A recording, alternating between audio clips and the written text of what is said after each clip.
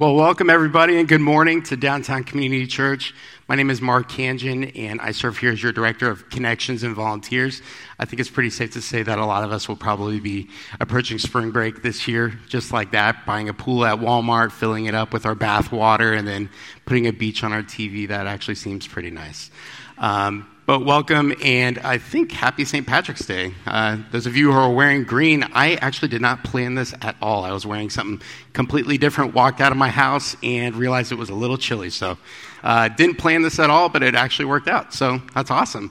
Today what we're going to be doing is we're going to be going through our third installment of Not According to Plan.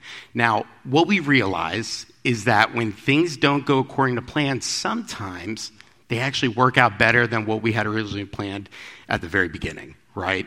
Now, on the other hand, what we also see is that when things don't go according to plan, most often they go for the worse and it becomes painful, right? And so today what we're going to be looking at is we're going to be looking at how we can navigate in those times of difficulty and find victory in them, all right? And now, many of you know me who went out to California, went out to Bible college, and I was there for about 2 years, right? When I got saved on July 9th, 2014, at approximately 8:30 p.m. in my friend's garage, I will never forget that day. It was the best day of my entire life. But when that happened, I realized I wanted to know more about Jesus. Who is this Lord? Who is this Savior who I just committed my life to? I already know that I can't live without him, that my ways before that were just not effective enough, that I was failing all the time, but I needed somebody who was perfect that I could look to, who's been in every situation, and that was Jesus. So where better to go to learn about him than Bible college, right? At least for me. Many of us, we have our own ways of getting connected with Jesus, and that is great. But for me, that was Bible college. Now, I had a sin that I was struggling with here in Tallahassee. Okay, and it's not like Tallahassee and only Tallahassee. If I moved somewhere else, it wouldn't be there because that's just not the case. Here in Tallahassee, where I'm from, by the way, I was struggling with this sin.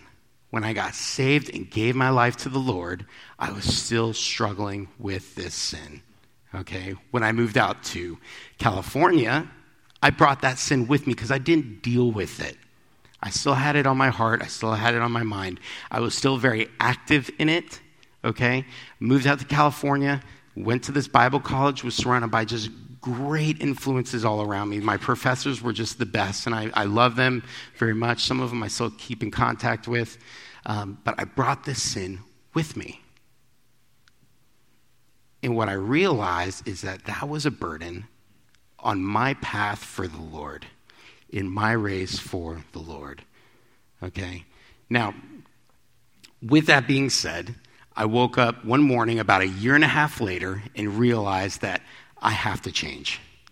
This sin is way too heavy on me. It is way too much, and I am living a two-sided life. I am lukewarm, and I can't be like that. I have to be running for the Lord, and I have to be sprinting, right? I need to be in full force running for the Lord, and here I am just walking. I'm getting distracted, and the sin was just weighing on my heart. So, woke up about a year and a half into my college career out there and said things are going to be different. That morning, I decided that I was going to get rid of all technology. I was going to, just try to keep the outside world away for as long as I could. And I mean, I'm at a Bible college, you're kind of in a bubble anyway, so they do a lot of that work for you. But as much as I could, I wanted to stay away from that outside world, okay? Well, here's the thing. Later that morning, when I got off of my early morning shift, I got a call from the office. I got a call from the office at the Bible college, and the dean of men wanted to speak with me. Calls me in, I go in there, and he says, "Hey, I need to ask you some questions. I need you to be honest with me." He asked me about my sin. He asked me about the things that were going on in my life. And he was very understanding. He prayed over me, and his interns were there for me. We were able to have a very a godly moment in a very scary time. I mean, for me, I was like, how did I get caught? I was careful. There was never any evidence left behind. I feel like I'm a careful guy. That wasn't the case, right? And a lot of us have been caught in our own sin, right? And that's the thing. We can't hide from it. But because I wasn't open and honest with Bible college at the very beginning, like a year and a half before that, there were consequences. They told me that I had 8 hours left on campus to where I had to collect all my clothes, all my belongings, say goodbye to all my friends. I got kicked off campus. A year and a half out there. That was heartbreaking. I was so sad. I've never felt so alone. I had so many friends out there. With the exception of a couple, I lost them all. I was so lost. And it was heartbreaking. But my best friend out there, him and his family actually had an open room at their house. I had 8 hours to get off campus, so I had to figure out what I was going to do, right? But they had an open room at their house, and they offered it up to me. I feel like I'm breathing into this mic. I don't want to do that to you guys. But they opened it up to me, and I was able to go stay with them. They lived about an hour away from the campus, which was perfect. So I packed up, and I drove over there. And this family is the sweetest family ever. Let me tell you, they are incredible. They were praying for me. They were helping me have victory in over my sin, which I got to. Spoiler. But anyways, they helped me connect with the Lord in a way that I had never seen in my life. They were leaders in their local church, so I was able to go serve alongside them and join it. It was the best thing ever. And then the Lord did something else. He opened up this opportunity for me to go back to Bible college and finish my time there. In order to do so, I had to do this long list of things. I had to write a letter. I had to write a few letters. Letters and papers, and had to get recommendations, and they had to talk to my pastor in the area which I was living. So there was a long list of things, but I was able to go and finish my time there, which was a blessing because you always want to finish what you start. And I'm the king of that, not finishing things, so that was a big deal for me. But the fact that I was able to go back and finish that and see victory in my sin was a blessing for me. Okay? And what we see in our day-to-day lives, and then obviously I'm here right now, right? And I serve here as your Connections and Volunteers Director, so the Lord brought me here to Downtown Community Church where I get to hang out and talk with all of you amazing people. And what the Lord did when he brought me back here was get me connected in this church. And so what we see, the principle of all this, is that for every season of adversity, there is a spiritual moment. There is a spiritual response, and we've all been there, okay? So maybe you applied for a job, and you ended up not getting the job. You're wondering, God, are you even there? Okay, you were in a relationship with this really cute girl, with this really cute boy, and then they break up with you. It's like, God, do you even care? Maybe you received that diagnosis. Where are you, God?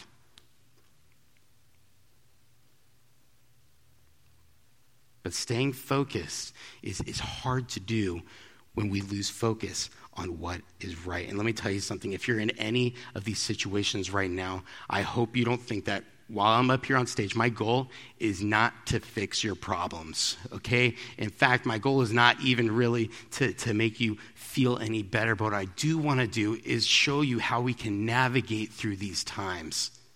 And I want to pray with you at the end, obviously, but I want to show you how we can navigate through these hardships and have victory in staying focused and having that personal intimacy with the Lord, okay? Now, what we're going to do is I want to go over kind of what we've been talking about the past few weeks in our past 2 Sundays with going over Not According to Plan. We see Joseph, and he is this guy who grew up in this household, and he had many, many brothers, and he came to have a dream, okay? In fact, he came to have a couple dreams, and he told his brothers and his family about these dreams, okay? He said, basically, in short, that I had these dreams. this is me, and then you guys were all going to bow down to me. And the brothers, I'm telling you, just did not like this by any means, okay? They didn't like it so much that they sold him into slavery, okay? Talk about not according to plan. This is already like, he's like, dude, I should not have told you this dream. It was a nightmare, okay? So he has this dream, tells his brothers sell him into slavery. He then gets to his master's house, who his master makes him in charge of all these different things. Okay, he makes him in charge of basically everything. Well, the master's wife tries to, trick him into, a few things, but that doesn't go well, and so the master throws him into jail. All right? And with that being said, that's kind of where we're at right now. But to be fair, this is a really easy and frustrating thing that we see when we do that, right? Where we say, we've been put into a bad situation. We're going to try to make the best of it, but it just ends up getting a lot worse, right? And so Joseph is going through this time where he's wondering, God, are you even there? So we're going to pick up the story right here in Joseph. We're going to go to Genesis chapter 40, verses 6 through 8. If you want to go ahead and turn your Bible there with me, and I will go ahead and read those. And Joseph came in to them in the morning and looked at them and saw that they were sad. So he asked Pharaoh's officers who were with him in the custody of his Lord's house, saying, why do you look so sad today? And they said to him, we each have had a dream, and there is no interpreter of it. So Joseph said to them, do not interpretations belong to the Lord? Tell them to me, please. This is really cool. Joseph says, do not interpretations belong to God? Tell them to me. And Joseph is stating that in this, that I have a connection with God. I talk with God and he talks with me. Do not interpretations belong to the Lord? Tell them to me. That's a bold response. And that's also like a little like not straightforward at the same time. But he's saying, I have a connection with God. My relationship with him is where we talk with each other and he talks back with me. Now, if they were to step back and say, why should we tell you? What credentials do you have to prove that you can interpret our dreams? Joseph would probably say something like, well, hey, I had these dreams. I was going to be the ruler of my family. I was going to have these other people bow down to me. And they would probably think he's maybe a little bit more crazy, probably, because when he told that dream to his brothers, he got sold into slavery. But that's all he really had to go to. Now, here's the point, that Joseph had been forced to be dependent on his past. All right, his past being those dreams that he had before. All right, now, to the point to where he's talking with his buddy, his friend, his family member, and he's saying, I want you guys to imagine this, going to your friend and saying like, hey, what's going on? I see something's happening in you. I can't put my finger on it. And they say, man, this is just going on in my life. And he says, well, hey, tell me more, because I talk with the Lord and he talks with me, right? That would be kind of a weird response, but essentially that is what he's doing. He is speaking with these new people who have been put into slavery with him. So now we don't really have exact times of how much time the Lord or Joseph spent with God on a daily basis. Okay, it's not like he, woke up from Potiphar's house and jumped in his car, drove to the Greenway, grabbed his AirPods, set up his Eno, and started writing in his favorite moleskin, journaling about his time with the Lord, okay? He didn't do that. We don't get to see that, but what we do know is that he has an intimacy with God to the point to where they communicate, okay? And I want us to stay focused on that. That's why I keep bringing that up. But we don't get that kind of detail from Joseph in the Bible, okay? We get the fact that he has confidence and the level of personal connection with God. And this is the personal intimacy with God that he has only found with him specifically, okay? He doesn't have this with anybody else, but partially because he's surrounded by nobody else, right? But let's go ahead and continue in Genesis chapter 40. We'll go to 9 and 15. And it says, then the chief butler told his dream to Joseph and said to him, behold, in my dream, a vine with 3 branches. It was as though it budded, its blossoms shot forth, and its clusters brought forth ripe grapes. Then Pharaoh's cup was Then Pharaoh's cup was in my hand, and I took the grapes and pressed them into Pharaoh's cup and placed the cup in Pharaoh's hand. And Joseph said to him, "This is the interpretation of it. The 3 branches are 3 days. Now, within 3 days of Pharaoh will lift up your head and restore you to your place, and you will put Pharaoh's cup in his hand according to the former manner when you were his butler. But remember me when it is well with you, and please show kindness to me. Make mention to me to Pharaoh, and get me out of this house." So we see that the chief butler has been put into his prison. Now, the job of the chief butler was to basically try Pharaoh's wine before, or really anything Pharaoh would drink, he would try it first just to make sure it wasn't poisoned, right? So Pharaoh does put his chief butler into prison alongside with his chief baker, okay? And what Joseph is saying to him, he's interpreting his dream, and he says, please put in a good word for me to the big guy, basically, right? He's saying, get me out of here. I can interpret dreams. You're in a mess. I can help you.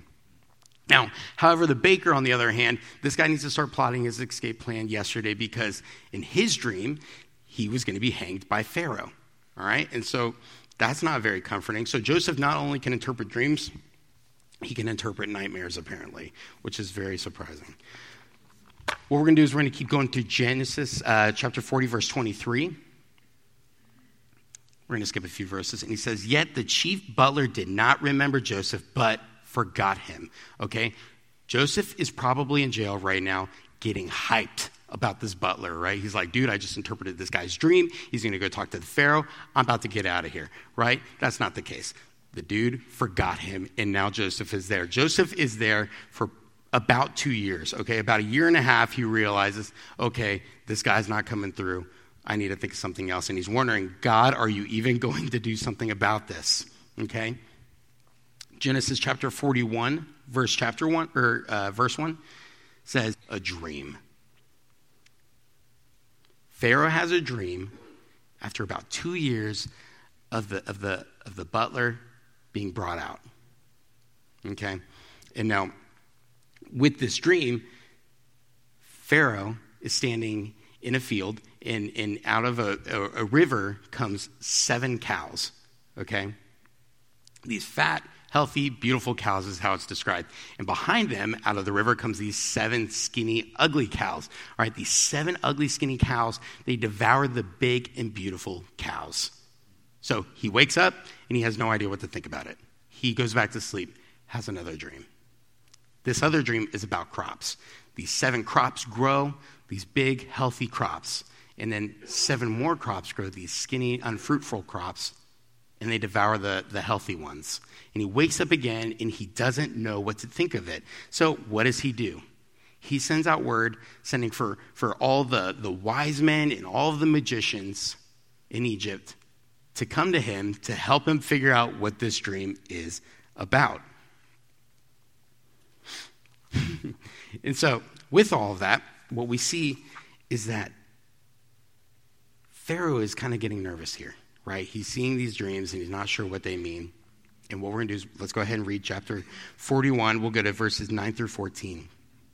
So, then the chief butler spoke to Pharaoh, saying, "I remember my faults this day, when Pharaoh was angry with his servants and put me in custody in the house of the captain of the guard. Both me and the chief baker, we each had a dream in one night, he and I. Each of us dreamed according to the interpretation of our own dream. Now, there was a young Hebrew man with us, a servant of the captain and of the guard. And we told him, and he interpreted our dreams of us. To each man, he interpreted according to his own dream. And it came to pass, just as he interpreted for us. So it happened. He restored me to my office, and he hanged him." Cool, dude. 2 years later, all of a sudden remembers, oh yeah, there's this guy in jail. I forgot. You put him there, by the way. And he now is a dream interpreter. We should bring him and figure out what your dreams are about. So what does Pharaoh do? Pharaoh sends for him. Pharaoh sends for Joseph. So when they go and grab Joseph, Joseph is now prepped and he's getting ready, right? They're shaving his head. They are giving him clothes. They're trying to make him look presentable for Pharaoh. And if you guys have, I don't know, I mean, we've all, been put in front of, a higher being, or at some point, maybe you're a boss or someone who, a really intimidating uncle or grandfather, maybe something like that, and you want to just make yourself look as presentable as possible. So what I want you to think about is being put in front of the most powerful person in the world, okay? Let's say you're to go to the governor's mansion. If you're to go to the governor's mansion, you would plan it out. You would go to haircut. You would go buy those new clothes probably. You would, take 3 showers that day and use shampoos you never even heard of, like Tresemme or something like that. I don't know. And then you would probably buy a hairdryer for hair you probably don't have or do have. I don't know. But that's just what you would do. If you are going to try and look presentable for somebody, you're going to plan it out, right? And you're going to be in the governor's mansion. You're going to be walking along. He's going to have all these expensive things. You're going to be very nervous. You're going to be like, okay, that is a statue right there. I'm going to just kind of walk this way, and it is like 5 yards away from you, right? You don't want to knock anything over. You don't want to break anything. You don't want to say the wrong thing, because the potential is that if you say the wrong thing, if you answer something wrong, or if you don't know the answer, you could be killed, all right? And I'm talking about with Pharaoh now. I'm not saying our governor would kill you. If I want to be very clear on that. Gosh, I hope not. That is the potential of this situation. They have called Joseph to interpret this dream. This is the setting. Okay, Joseph is in this dungeon for 2 years after speaking with this butler. He's brought in front of Pharaoh, the most powerful man in the world. And he's going to have to interpret these dreams. Pharaoh is not a nice guy. If Joseph interprets them wrong or says something sly, what do you think is going to happen? He's going to be killed.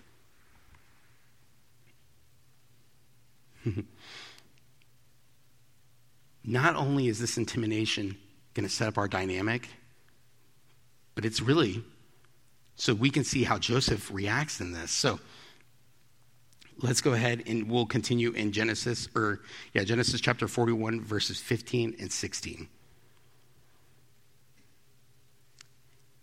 And Pharaoh said to Joseph, I have had a dream, and there is no one who can interpret it. But I have heard it said of you that you can understand a dream to interpret it. So Joseph answered to Pharaoh, saying, it is not in me. God will give Pharaoh an answer of peace. And I love this because Joseph, his answer is basically saying, I communicate with God because I have a good relationship with him. God is going to give you your answer. You can't come to me expecting me to know your answers because I don't, but I know when God communicates with me. Joseph stands before the most powerful man in the world with his life potentially on the line and says, I have confidence that my God knows because I intimately know my God. Now, I want to ask you guys a direct question if I could.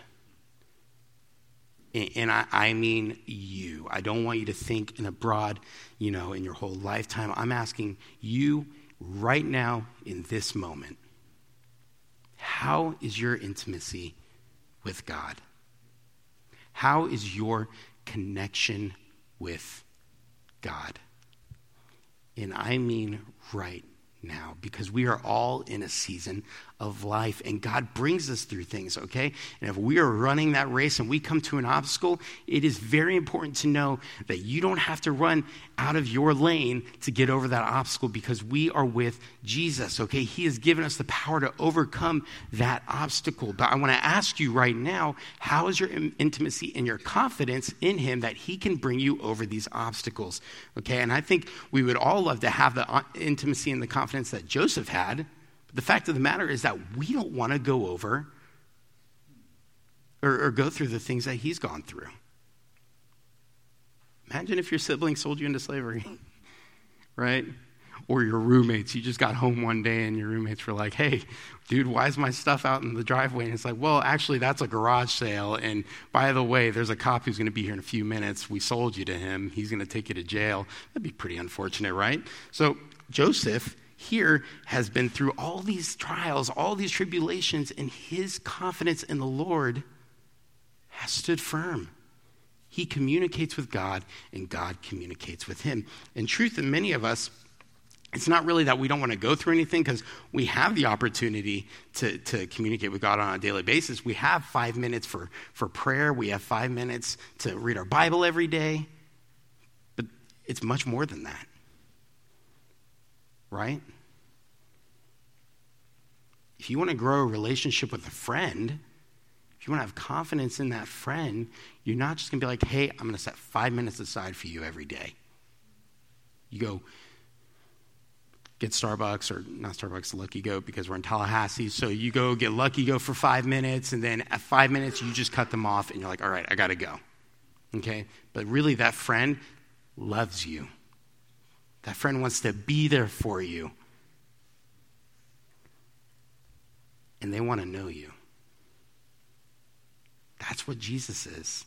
That's what he wants from you. Jesus wants to know you. He wants you to communicate these things with him. And in fact, we have something better than Joseph, okay? Joseph based all these things off of a dream. We base ours off of a cross, a death, and a resurrection. Okay? We have the ability to communicate with God. We can do it.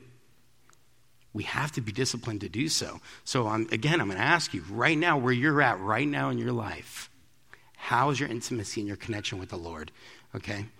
Maybe this is your first time here. Maybe this is your first time to church ever. Maybe you just accepted the Lord last week. Maybe you just accepted him 10 years ago. It doesn't matter. I mean, we all have a need for a Savior.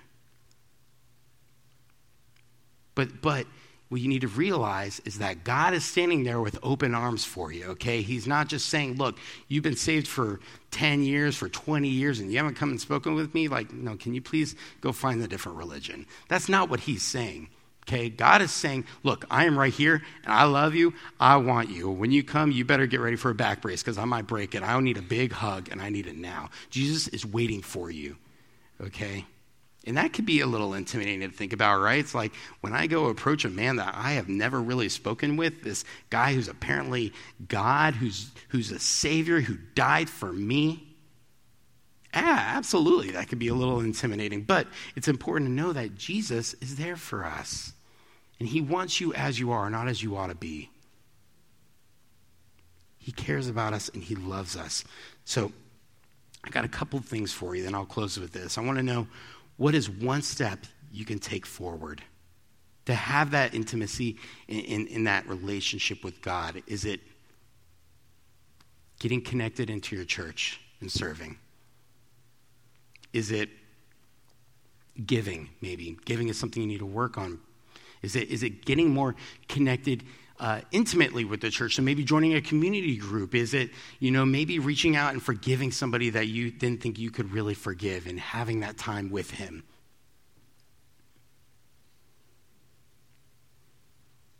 I want to challenge you guys with something. I wasn't sure if I was going to do this or not, but let me do this. Let me challenge you guys with something real quick, okay? It takes 5 minutes to talk with the Lord every day, and that is a great starting point, okay? And what I was saying earlier, I hope you don't think that I was saying if you spend 5 minutes, that's not good enough, because that is great. And Jesus wants that. I'm not writing that off by any means, but if you are having a hard time trying to figure out that stepping point, here's what I want to encourage you with. Start with that 5 minutes. 2 minutes of prayer every day. 3 minutes of reading a chapter in the Bible every day, or a paragraph of verses. You could read this one sentence in the Bible for 3 minutes.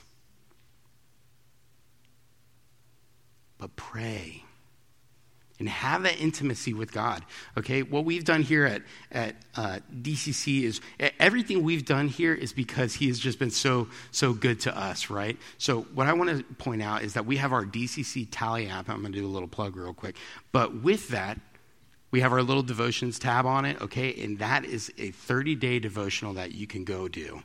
We have it separated by weeks. So the first week to the, or days, I'm sorry. Yeah, we have it separated by weeks, but days. We have the 1st to 7th day on there in the first tab. I really encourage you to go do that. It is very short. You can go up there and you can read it. It's going to take 3 minutes. We have scripture that goes along with it. We have a part where you can fill in any notes of what you're reading as you go through. But I want to really encourage you guys to go through and do that. Now, I want to close by saying this. Can you imagine what it would be like if we all did this, if we all had this connection with God, if we had this intimacy with God, if we every day were striving to see him more and more and trust that he is there for us and trust that he's going to bring us to what he wants us to eventually, where he wants us to eventually be. When things aren't going according to plan, it's because his plan is greater. And it's not at your time to know about that plan. Okay? And sometimes we just mess up. Sometimes I mess up. And God needs to get me back on the right path so that I can be going after his plan. What would it be like if we did that? What would it be like if we sought Jesus out every single day and really wanted to seek his face? Be diligent to him. Now, what about as a church? What would it look like if we did that as a church? If we started right here in this building, I'm not even kidding, I'm being so serious. If everyone in this room right now, we're just seeking Jesus, okay? And then we just like circumference. I got bigger and bigger every time, okay? That we were just expanding and sharing that love with Jesus. That would be incredible. That would be my hope.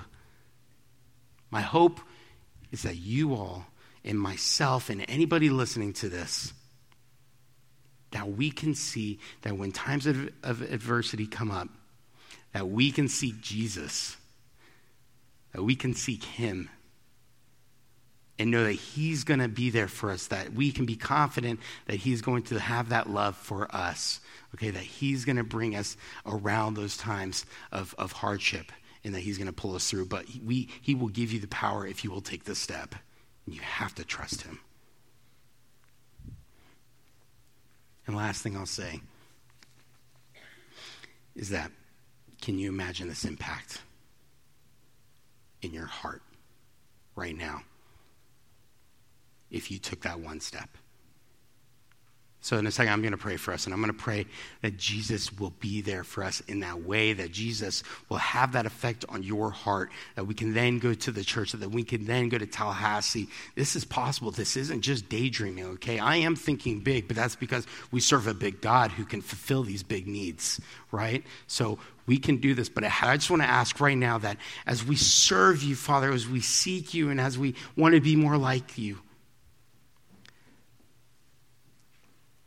that you fill our hearts, Father, that you fill our minds with the love and with the characteristics of Jesus Christ, with the fruits of the Spirit, what we may need to be successful in you, Father. I ask that you take your desires and give them to us, Father, so that we can see that it comes true, Father. Use us as these vessels. Do this work in our hearts so then it can expand to this church. It can expand to Tallahassee and expand wherever you may want it to go, Father. I pray for that person in here right now who is having a hard time connecting with you, Father, who is not seeing that intimacy that could be had with your Son, but it is there, Father. And there's curiosity, and I thank you for that curiosity. I want to lift them up, Father, and I ask that if we could be of any way of help to them, Father, that you would allow us to be so.